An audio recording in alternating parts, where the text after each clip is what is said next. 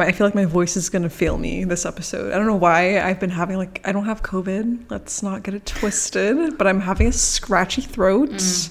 Not a scratchy throat, more like, I don't know, like there's something in my throat and I can't speak. It's just your voice is exhausted from all the family time. Like hitting puberty again. As is mine. Dude, yeah.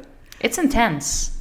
You're either for the holidays, I don't know, how I perceive the holidays, it's like everyone tries to be so jolly to the point where like it just hits the, like shit hits the fan. A lot of things erupt. Yep. People are no longer jolly. Yeah. Gotcha. And if it's like not even good, it's like terrible. For me, it's like by the time the holidays come around, everyone has forgotten last year. Oh, yeah. So everyone's looking forward to seeing each other again. Yep. Everyone is, you know, deceived by Hallmark movies. Candles and, you know, advertisements telling us that it will be a good time. And then you arrive at your grandma's house and you realize you're not having a good time. Honestly, like, you forget the traumas from the year before and you're like, oh my God, it's such a jolly time. And then it just never is. It never truly is. And it is in the movies. It is. It's just not for and I'm real. sure it is for some people. I mean, if the holidays are a jolly time for you, then I'm very happy for you. Genuinely. I feel like I sound so sarcastic. I am happy. I genuinely do love the holidays. I love everything leading up until the holidays. Yes. Like the pre-holidays. Yeah.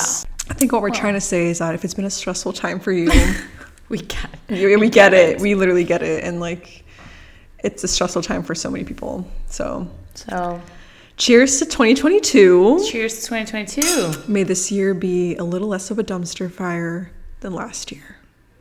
A little less. A little less. I'm not asking for too much. Like, a little less. I think there's a lot of exciting things on the horizon.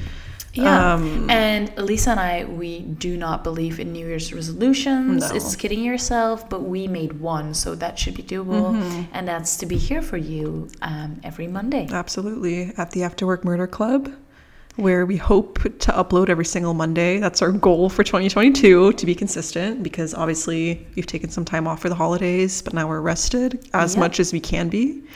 And we can't wait to see you here on Mondays, because that was my co-host Elisa. And that's my lovely co-host Sophie.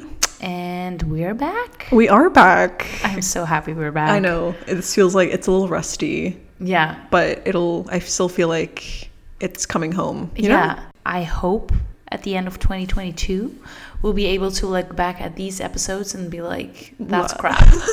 Because we will have improved that much. Yeah. So I feel like we already looked back at our first episode, being like, what the fuck was this shit? Inclined to delete the first 3 episodes, but still. But we'll leave them up for you guys. It's a cute moment. It's cute until it's not cute anymore. Right now it's like, oh my God, growing pains. Later I'm like, those are just going to be like vintage episodes that like no one will listen to ever again. Thank you for listening to the After Work Murder Club in this new year. We hope you have some New Year's resolutions. If not, no worries. January 1st does not have to be a clean slate if you don't want it to be. You don't need to reinvent yourself for the new year. You can still be the same person if that's what you want. Yeah, just stick with what you already know, as don't trust people and don't kill anyone. That's great. And then you won't end up on this podcast. So that's just your goal. Yeah. If you can please make that happen for 2022. Just basic decency, love it.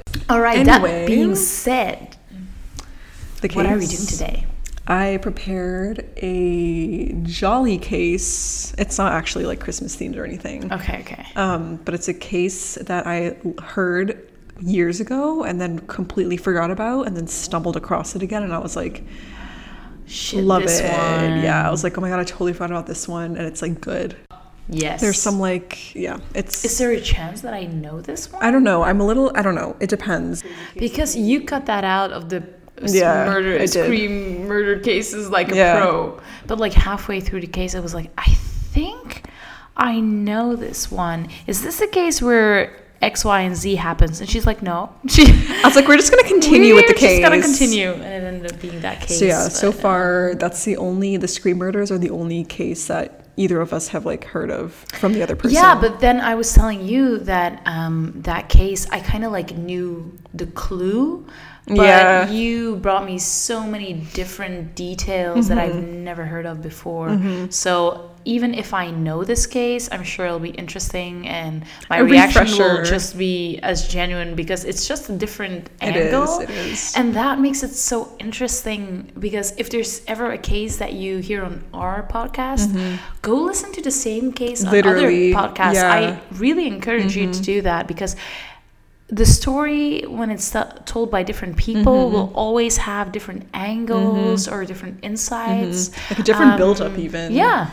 So, really interesting. That's true. Okay. The case that I'm bringing to you today is the case about John List. Who dat? Okay. Love that. Love that he's an unknown man to you. Yeah. Okay. We're just going to jump right in. So, John List was born on September 17th in Bay City, Michigan in 1925. 1925? Yeah. Wow, okay. Almost 100 years ago. I Holy shit. you were going to say the 70s, and I was like... No. Well, he was born in 1925. I do love the 70s. Like, they had lava lamps and serial killers, so... I have lava lamps, and we're talking about serial killers. This is Everyone loves the 70s. Everyone loves the 70s. It's just a groovy time to be alive, if you're alive, you know? This does not take place in the 70s, but close. Okay. Actually, it does take place in the 70s. I should have known. Okay, anyway, so he was born in 1925. He was the only child of very strict German-American parents. Okay. So very, strict household, not a lot of love thrown around. German-American. I don't usually hear that. Me neither. Yeah. Me neither. But his parents' names were John and Alma. Okay. So he was named after his father, who was probably named after his father. Yeah.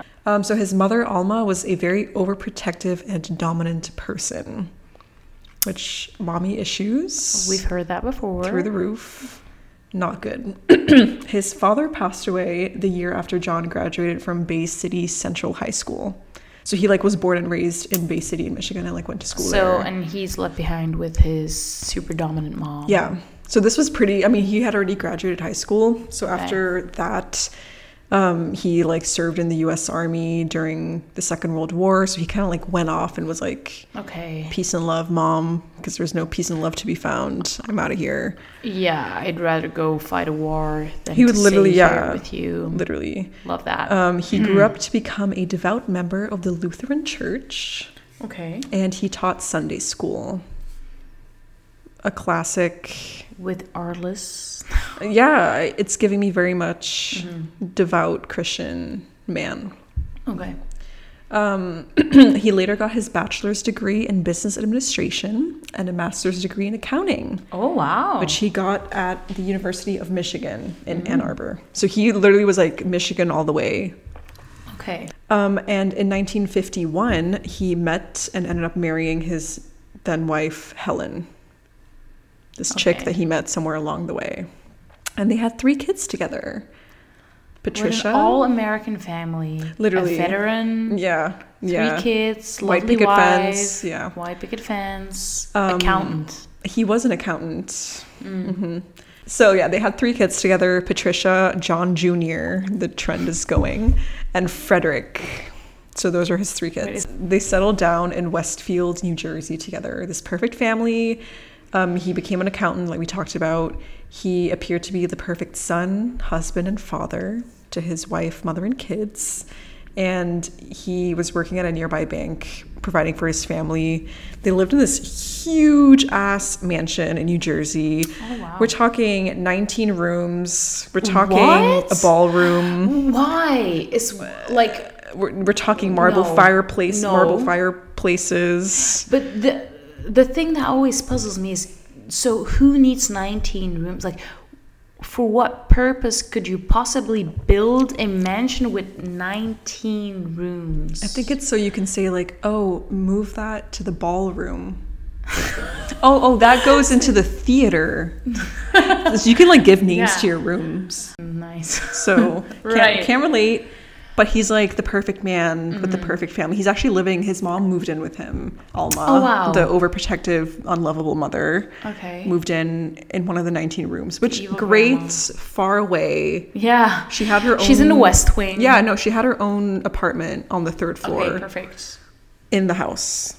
So she was living there, but like kind of separate, but like still in the house. Okay. So I'm sure she was like, he was kind of like, I mean, kind of nice. I feel like this is me speculating, but I feel like he did it because he wanted to be a good son on paper, but actually despised his mother, but was like, this is the right thing to do because I mean, which is a good thing to do because, okay, what if you are in a situation that you despise your mother? I wouldn't let her live in my house. The best thing to do is then to try to be a good person anyway. Yeah, I would get her a home. Yeah, me too. But I mean, if you have a mansion with like 19 rooms, why would you pay for... I mean, he clearly has the money. I mean, I think it also was because he was like raised with like all these Catholic family beliefs of like, you must care for your parents. And like his dad was already gone, so his mom was alone. I don't know. I'm still a little sussed out by it. I don't know if I would do it if I was him, but good for him, you know?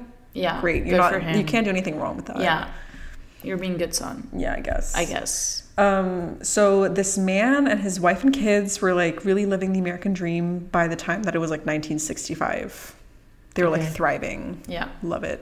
1965. Mm-hmm. So, he went off to war. Yeah, I was like, where's the war? So they married in 51, moved and everything, and were like thriving by 65. Love it. Perfect. Great timeline. Yeah. Great timeline. Yeah. So he's 40 at that point. Yeah. Look at him, 40 in the mansion. Whoa. And he's so time's ticking, like, Elisa. Literally, holy shit! I didn't even put that together. That's kind of scary. Yeah. It's kind of intimidating. Yeah. They continued to attend church every Sunday. Because they were all obviously still devout Lutherans. I think, at that point. In the 60s, sounds about right. Yeah. And John continued to teach Sunday school. Like, what more do you want, really, out of like a family like that in those times? By 1971, we've entered the 70s. John lost his job at the bank. Oh. Shit's starting to hit the fan. Karma's like, knock, knock. Yeah. What's up? So when he lost his job, he was 46 at the time. Okay. And he was struggling to find a new job. We've all been there, send out 50 million applications, go to interviews, get rejected for no reason, with no explanation. Or if there is an explanation, it's a vague, you weren't fit for the company, that kind of shit. You don't hear back at all. Yeah. It's rough. And he didn't want to tell his family about it. They didn't know that he got fired. Okay. He was kind of like, I'm upholding this perfect picture of like the perfect American family, and I don't want to tell my wife and kids. But he was trying to get another job? He was still applying to things, but it was like really not panning out. I think it was like 6 months past at this point. This man would literally get up in the morning at the same hour he would always get up, get dressed in his accountant clothes, get his briefcase, leave the house, pretend like he was working. I sympathize with him, though. Yeah. It's like... It's insane. Like, you can't tell your family He's like the man of the house, and he doesn't want anyone to think he's not. Yeah. So he would pretend like he was still working. And to pay off his mortgage, he would secretly take out money from his mom's bank account, which is iconic. Oh, shit. So clearly, like, he had things to pay off, and there was no money coming in at all. So at this point, his wife, Helen, was 45. His mother, Alma, was 84. His oldest daughter, Patricia, was 16. John Jr. was 15, and Frederick was 13. Always when you mention their ages, I'm like, and they will be 84, 45, 16, and whatever forever. I'm like, wait, shit. Their ages are mentioned. That's never a good sign. The turning point. Oh, shit. It's like, I know how old his mom is. Fuck.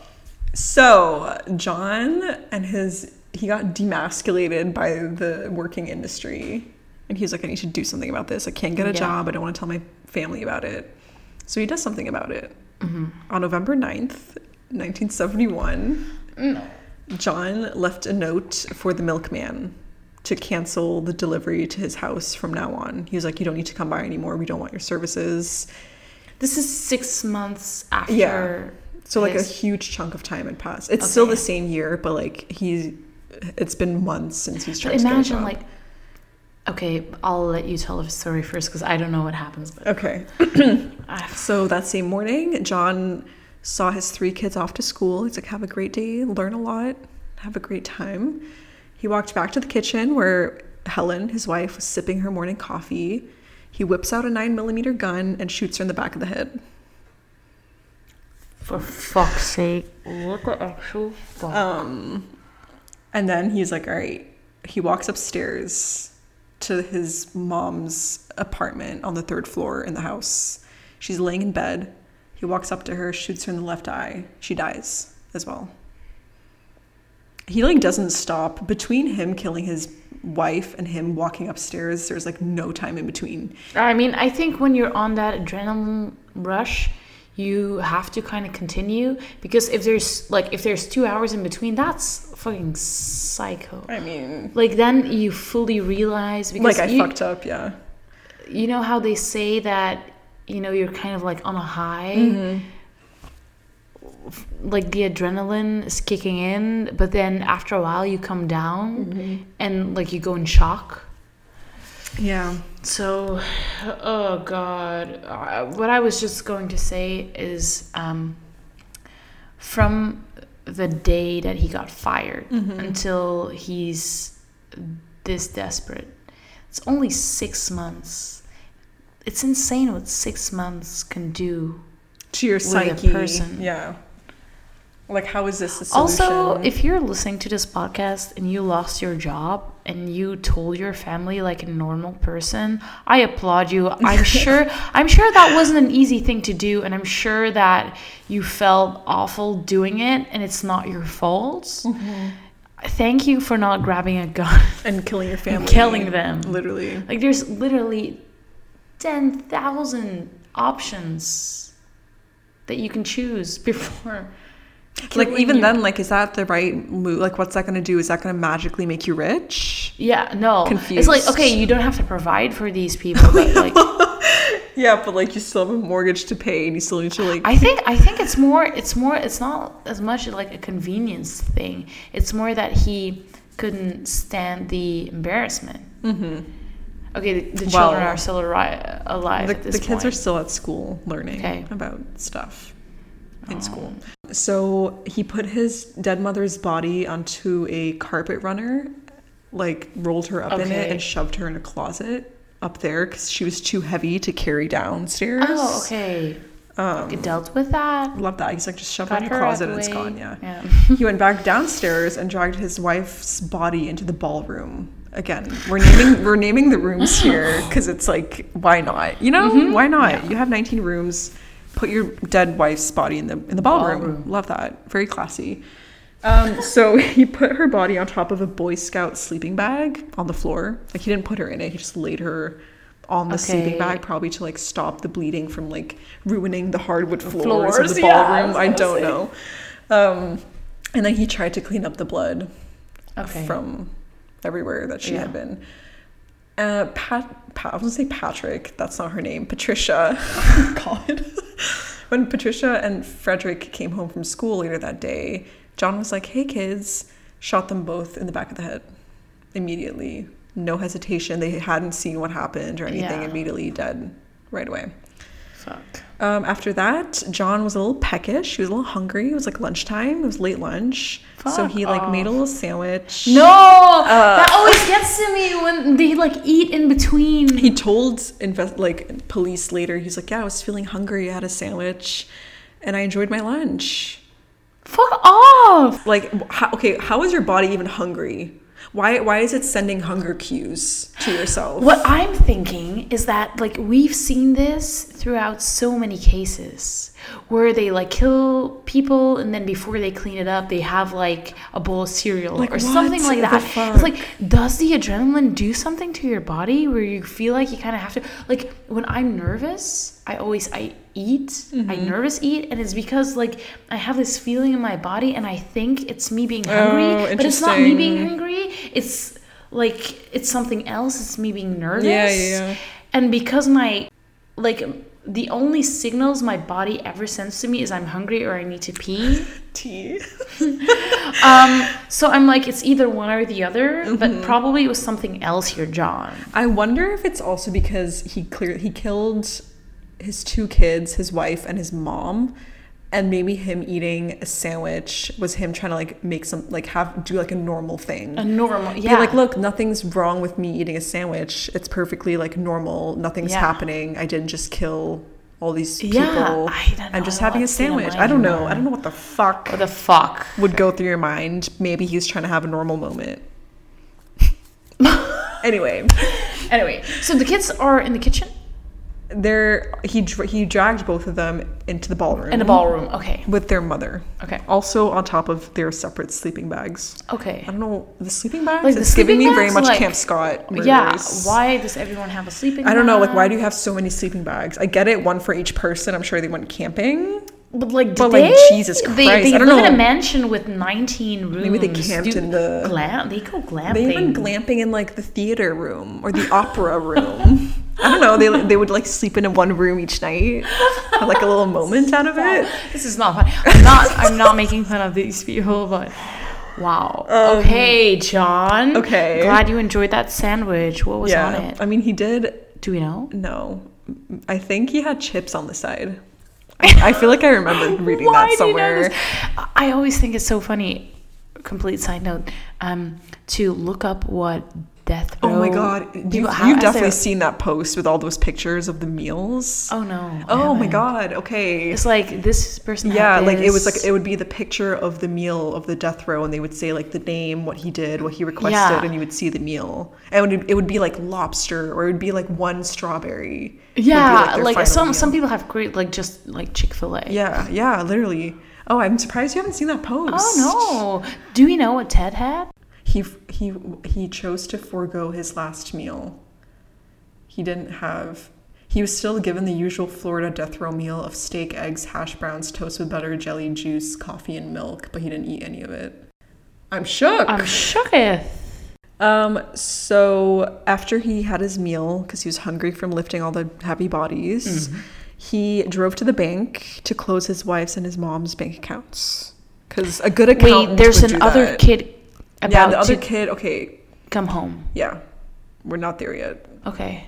So he went to close down their bank accounts, and then he notified his kids' schools, being like, hey, we're going to be gone for a couple of weeks. We're going to North Carolina because there's a sick family member we need to take care of. And he actually wrote the note, and there's like pictures of the note where he was like, we need to go to NC to take care of a sick relative, so like my kids won't be going to school. But I'm so confused, because if you're the one calling in to say that, that's also like then when eventually it's discovered that they're murdered or they're dead, you're the only, like, that's like evidence. Yeah, I mean, people they knew it was him. Okay, like right away, right? Yeah, easy. Obviously, he's the only one. So, but he couldn't have like possibly thought that was going to.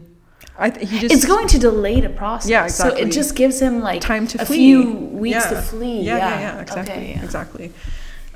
So he, basically at this point, he only had his eldest son, John Jr., who was still alive.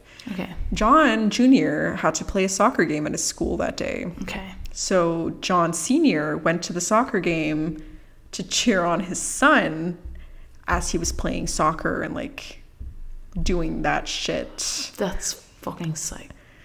So he was all like, yeah, that's my boy. Oh my god. As he fucking killed every single member of his family. Oh my fucking lord. Which is fucking psychotic. Because when you told me that he said like, hi kids, and immediately shot them in the head, I was like, of course he cannot have a conversation with them, because I'm sure he still loves them. Bro. And he thinks that he's doing this to save them from the embarrassment and blah blah blah, and he doesn't want them to go through this. No, he thought about it. Like, talking to his kids would have made him second guess. Yet here he is, cheering on, soccer game. Literally cheering on his son. Okay, bye. Knowing that like as soon as they get home he'll kill him. Hello? Like, what? John, please let John Jr. live, for the love of God. This is also, speaking of love of God, like, is this okay by the Bible? I'm confused. Yeah, I'm confused. So yeah, when the game ended, he drove his son home, And he tried to kill him, but there was a struggle that ensued between John Jr. and John Sr. Wait, he tried to kill him in the car? No, when they got home. Okay.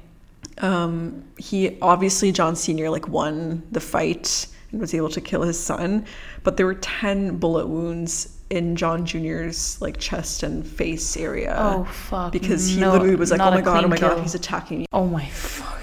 Which is like, I'm so proud of him, of John Jr. Yeah. For not John Sr. I'm proud of John Jr. for like fighting back. Clearly, he was like, yeah, fucking fight or flight, trying to evade his whack psychotic father from killing him. Yeah. So he also put John Jr.'s body next to his mother and his siblings in the ballroom on a sleeping bag. He arranged all 4 of the bodies so that they lay straight on their backs, and he put like a towel or like a face covering on all of them. So he did like cover up their faces. Okay, the ballroom is now the morgue. Yeah, high key. God. Yeah. So after he draped the towels over their faces, he knelt down and prayed. I can't. To make it all better. Yeah, I'm. So after he prayed, he wrote a 5-page letter to his pastor. Because he was like, if there's one person on this earth that would even have a kernel of understanding as to why I killed my entire family, it would be my pastor. Okay. So he wrote like basically like a 5-page confession letter, saying like, talking about like his financial struggles, saying that his family, like, he saved them by killing them because this way they were guaranteed access to heaven, and if they were to like live the lives like without him killing them, then they would go to hell. So he basically was convinced that like him killing his family was him saving them from I got hell. that vibe though. Yeah. Like, because you hear a lot of these family dramas where one person kills their entire family because there's financial struggles or things like that, and they want to save their family from it, but then usually they try to kill themselves afterwards. But John loves himself too much. He loves him. He's like, ooh, I would do the world a disservice if I killed myself. He's like, hell no, I'm gonna live my life to the fullest. Oh my fucking Lord. So in the letter, he also wrote basically like that his wife had stopped going to church with him every weekend. Like there would be periods of time where she would refuse to go with him. She's a sinner. So basically he took that as another reason, as being like, she's already gone down the path of sinning, so I might as well kill her before it's too late for her soul to get shit and her get denied access to heaven. Love that. He clearly like thought about this. What I'm also surprised that he only wrote his letter after he killed them all. I think he like wanted to do it first because like, why write a letter and waste that time and then not kill your family? Well, I think that you think about it so much that you kind of like write it down first to like make it real, and then maybe chicken out, hopefully. Well, but he was more of a doer. Yeah, like later he'll say like, I had already thought about this and I knew that this is what needed to be done. So he kind of already like went through the process of being like, should I do this? And then he was like 1,000,000,000% sure like this has to be done for their good. So he was already convinced. So he just did it and then fucking wrote the letter. Okay. He even wrote, quote, "At least I'm certain that all of them will have gone to heaven now. If things had gone on, who knows if this would be the case. I know that many will only look at the additional years that the victims could have lived, but if finally they were no longer Christians, what would be gained?" Also, the victims. Also, I'm sure many will say, how could anyone do such a horrible thing? My only answer is it isn't easy and was only done after much thought. End quote. We're like downplaying is downplaying the word. Like I don't even like. That's an understatement. Like of the year of 2022. Yeah. I mean, there is a certain cockiness coming from this letter. It's like I thought about it. It's like, you know, I'm sure you're not intelligent enough to understand, but I thought about it, and you need to trust me that was the right thing to do. Or he'd be like, I know you're thinking like they had so much life left to live. I already thought about that, and I already know that that's not the case. It's like, dude, what? And also, like, maybe if we went further down this path, they wouldn't have been Christians anymore, or they would have been sinners or whatever. And like, I'm sure if you sell your 19-room mansion and you downsize a little bit, that you could have lived off that money for sometime until you got another job, or your wife could have gotten a job as well. I mean, like, if once you go to a 19-room house, you don't go back, according to John Sr. Oh, okay. Oh god, this case is fucking whack. This is whack. Okay. So, after writing the letter, he was like, "Oh my god, I've put in so much energy. I'm feeling a little hungry again." So he had a nice little din. Din. He had a little din, and then he slept in the billiards room. With his dead family like literally meters away from him. Oh, what the fuck? So he had a good night's rest. Okay. Cute for him. Cute. So this part is the creepiest part to me. What's about to happen really freaked me out. Okay. Like just in like a weird psychological like what the fuck kind of way. Okay. So the next morning he woke up, stretched, and he's like, okay, I need to flee, but like I need to throw off the police for as long as possible so that I have an actual chance of like escaping. So he thoroughly cleaned the crime scenes to like get rid of all the DNA. Okay. And then he took a pair of scissors, went through each and every single photograph in the house and cut out his face. What the fuck? Okay, realistically, why? This man is insane. He's not sane anymore. Dude. Because why would that make a difference? Like, because then they can't use it for the wanted poster. Okay. Okay, so the bank doesn't have a picture of him. like no one has a picture. Like, I think, imagine being the police officer, like walking in the house, seeing all the dead bodies, and then seeing every single picture have like a cutout of the face of the guy who did it. With actual like that's 15 years of therapy in and of itself.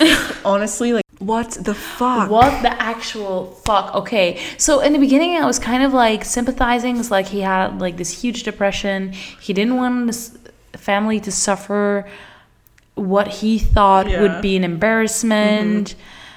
No. But like John? Yeah. No.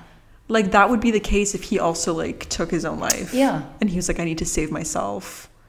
Instead, he's like, oh, I'm trying to get to like fucking the Bahamas, so I need to make sure that no one knows what I look like so I can run away.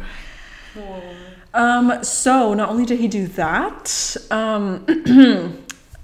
he then turned on all the lights in the house to make it seem like it was like their people home. Were still living there, and then he turned on music and put on religious hymns.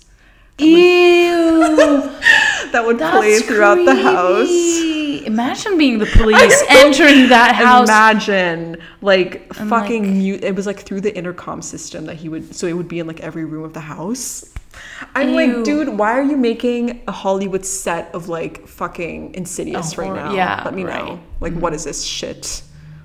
I hate it. So his fucking plan worked. Can I just say?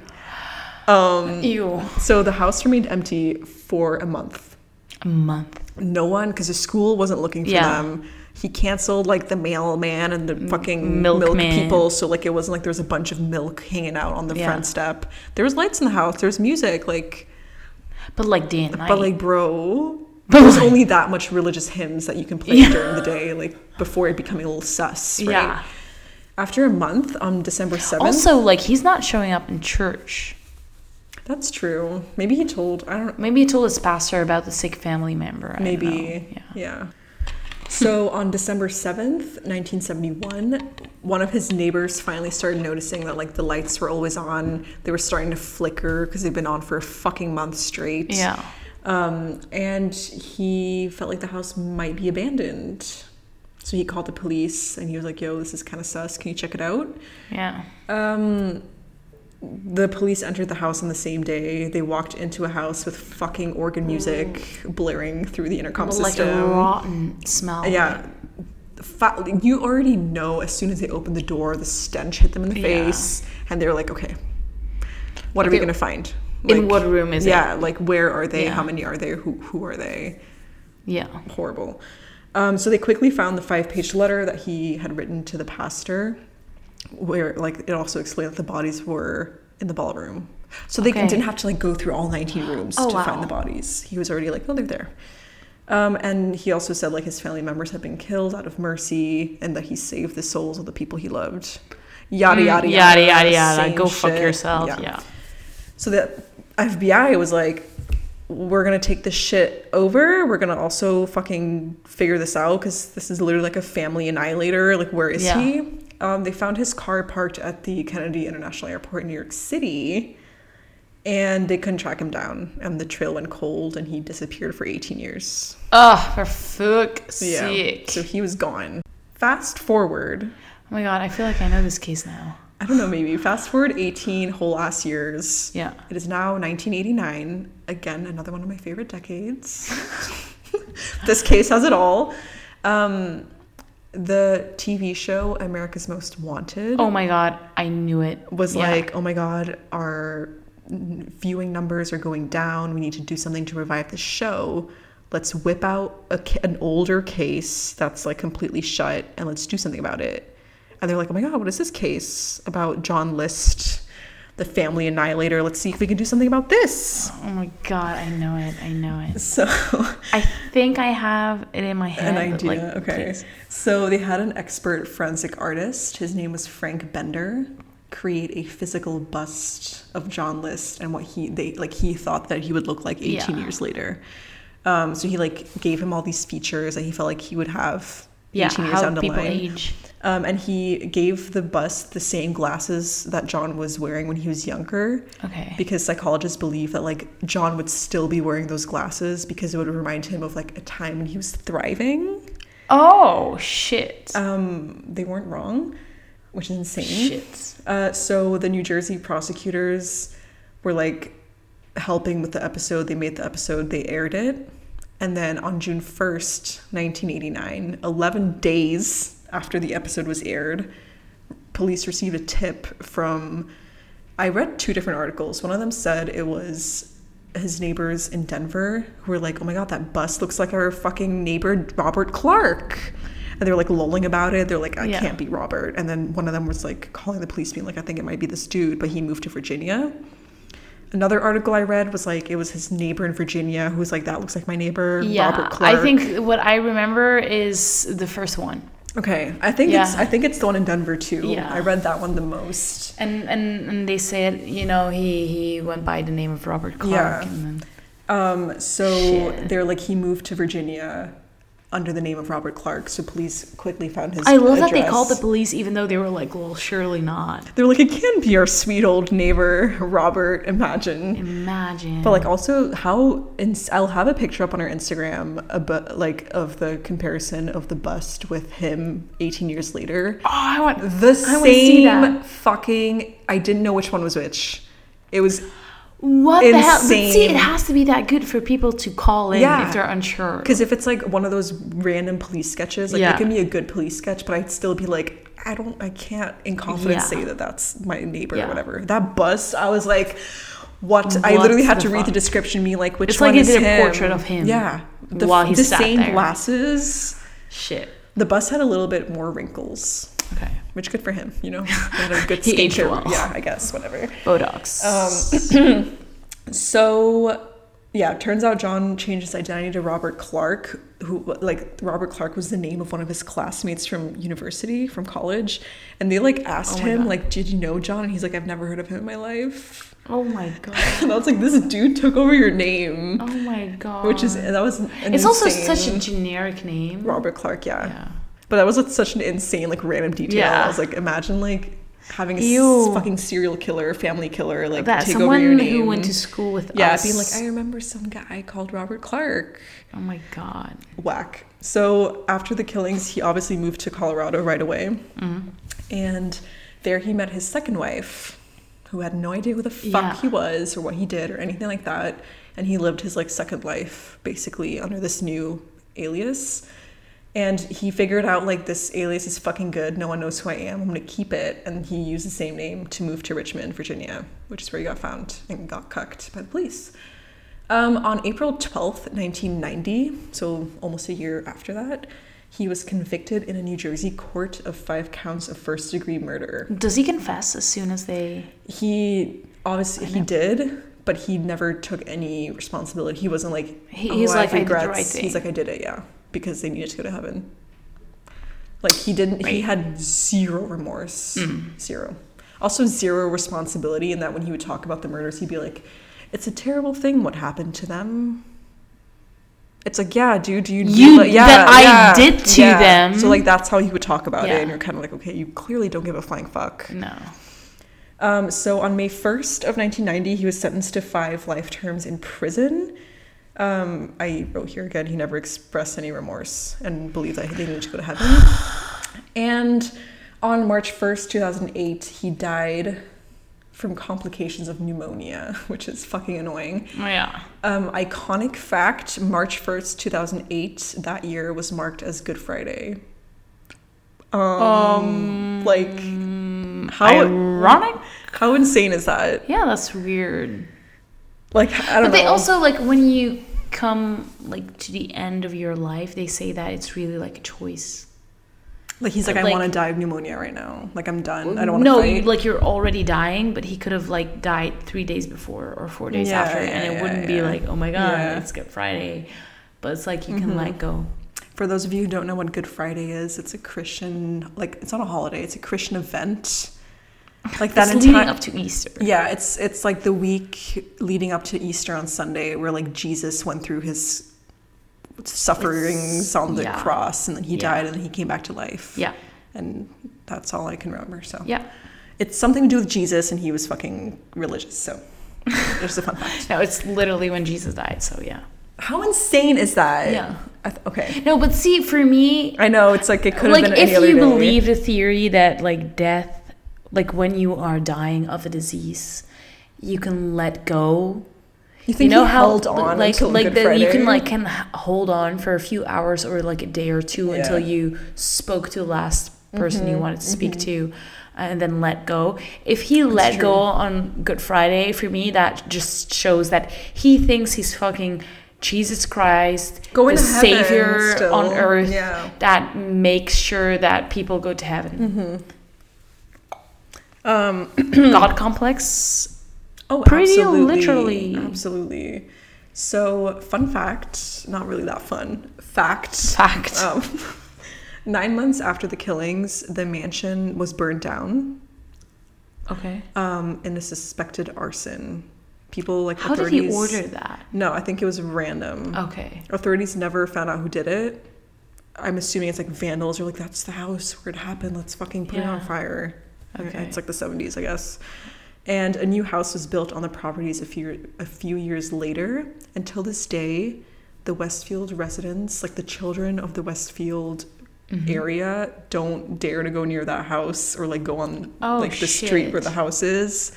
And it's just, like, insane to me how, like, you can grow up in this. I bet there's some good stories going around. Like the tight-knit community where you're like, that's the haunted, house. Yeah. The haunted house. I thought that was, like, a cute little, like... At the end of the cul-de-sac. Yeah, the house is still there. And, like, the story obviously is still living there. And, like, oh my God, the house is gone, but there's a new house there. And you can't just erase what happened. It's another one for a road trip. Or terrifying road trip. At this point, we need to take, like, a whole year off. Yeah. But John List, man. Okay, yeah, that was the story of John List, the family annihilator. Who got what he deserved after 18 years. Yeah. His poor second wife as well. Dude, imagine. Like, waking up to the police being like, his name is not Robert Clark. What I'm wondering is, like, he had to be very consistent with his story then throughout the years of his marriage to her, because how do you make up for a 20-year gap in your life if you don't tell her that you had a wife and kids already? I mean, maybe he didn't say he had kids. I'm speculating. Maybe he said he was married before and that his wife had died and he's a widower. Yeah, but, like, how do you talk about those years and not accidentally mention your kid? Like, he's a fucking psychopath. Yeah, I mean, I know. Like, I think he was already #blessed that he could find a second wife and, like, live 18 years like a normal man. Yeah. If you lose your job, maybe don't kill your family. Also, if you think that they're not going to heaven, don't kill your family. Because Lord knows you won't be joining him in the fucking Garden of Eden up there. Whatever the fuck. No, you know, John tried and he did not succeed. He's currently in hell. Where he belongs. So don't go there. Yeah, that's never the solution. Okay, maybe third New Year's resolution. Also, don't kill your family if you lose your job. Wow. Okay, heavy one to start the year. But like a short. We set the tone. Short and packed. Yeah. Very packed for sure. And yeah, on that note, plot twists can always happen. So let's see what 2022 brings. Yeah, absolutely. If you want more visual material, go head over to our Instagram at Afterwork Murder Club. And you'll find some interesting pictures about this case, including the bust that looks incredibly a lot like him. Yeah, and let us know there that if you see your neighbor on a show, would you report them? Also, I'm curious. So true. Would you? Like, would you take that risk? I'm not sure. Isn't even a risk, but like it's still like you have to have the balls to call the police. And I think that's someone that I might know. Damn. That's a good question. All right. Okay. And until next week. Yeah, we'll see you next week, guys. Stay safe and Happy New Year. Bye.